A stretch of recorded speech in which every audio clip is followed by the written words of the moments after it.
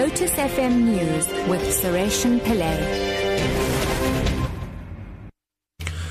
6 o'clock, good morning. Today's COSATU-led National Day of Action will see workers across the country taking to the streets in legal marches in support of World Day of Decent Work.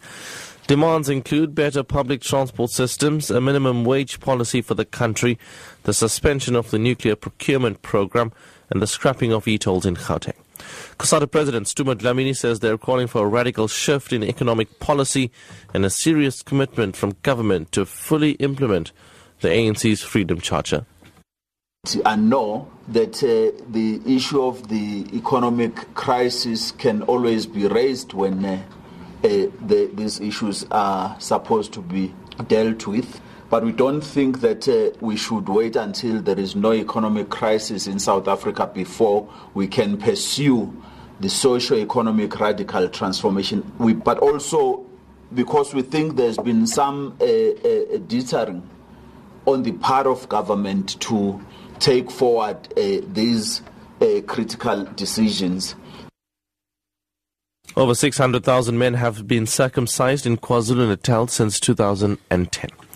That's according to figures released by the Provincial Department of Health. As part of a campaign to curb the spread of STIs and HIV, the department is hoping to circumcise at least 1 million people by next year. Provincial Health MEC Spongaseni Dlomo says since the campaign started, there have not been any reported deaths.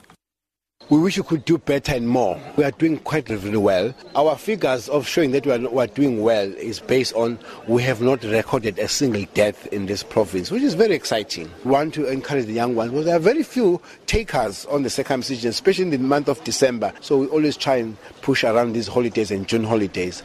To date, we have circumcised up to 205,000. So we are 100,000 more than 500,000. We would wish that we could have done better because I don't know. I wish that our 1 million could be a realizable figure by maybe Easter time next year. The city of Cape Town has announced plans to honour Archbishop Emeritus Desmond Tutu and his wife Leah on his 84th birthday today. Mayor Patricia de Lille says activities include a reconciliation walk, an interfaith service and a council speech. She says they'll also officially hand over a 200-year-old building donated to preserve the work of the Tutu Legacy Foundation. It used to be an old jail. It used to where women were sentenced to death. It used to be the offices of the old governor of 100 years ago. And so that big building we have donated as the city of Cape Town to the Archbishop, where we're going to house his legacy. We want to build like a peace center together with the family.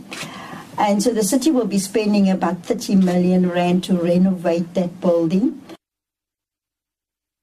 And finally, the commander of the United States military in Afghanistan has admitted an airstrike hitting a hospital in Kunduz, killing 22 people, was a mistake. Among the dead were at least 10 doctors. General John Campbell was addressing a Senate hearing in Washington.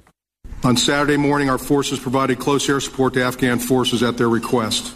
To be clear, the decision to provide aerial fires was a U.S. decision made within the U.S. chain of command. A hospital was mistakenly struck. We would never intentionally target a protected medical facility. I assure you that the investigation will be thorough, objective, and transparent. Top story at 6 o'clock. Today's COSATU-led National Day of Action will see workers across the country taking to the streets in legal marches in support of the World Day of Decent Work. I'm Sureshan Pillay. Your headlines in half an hour. Matthew is next.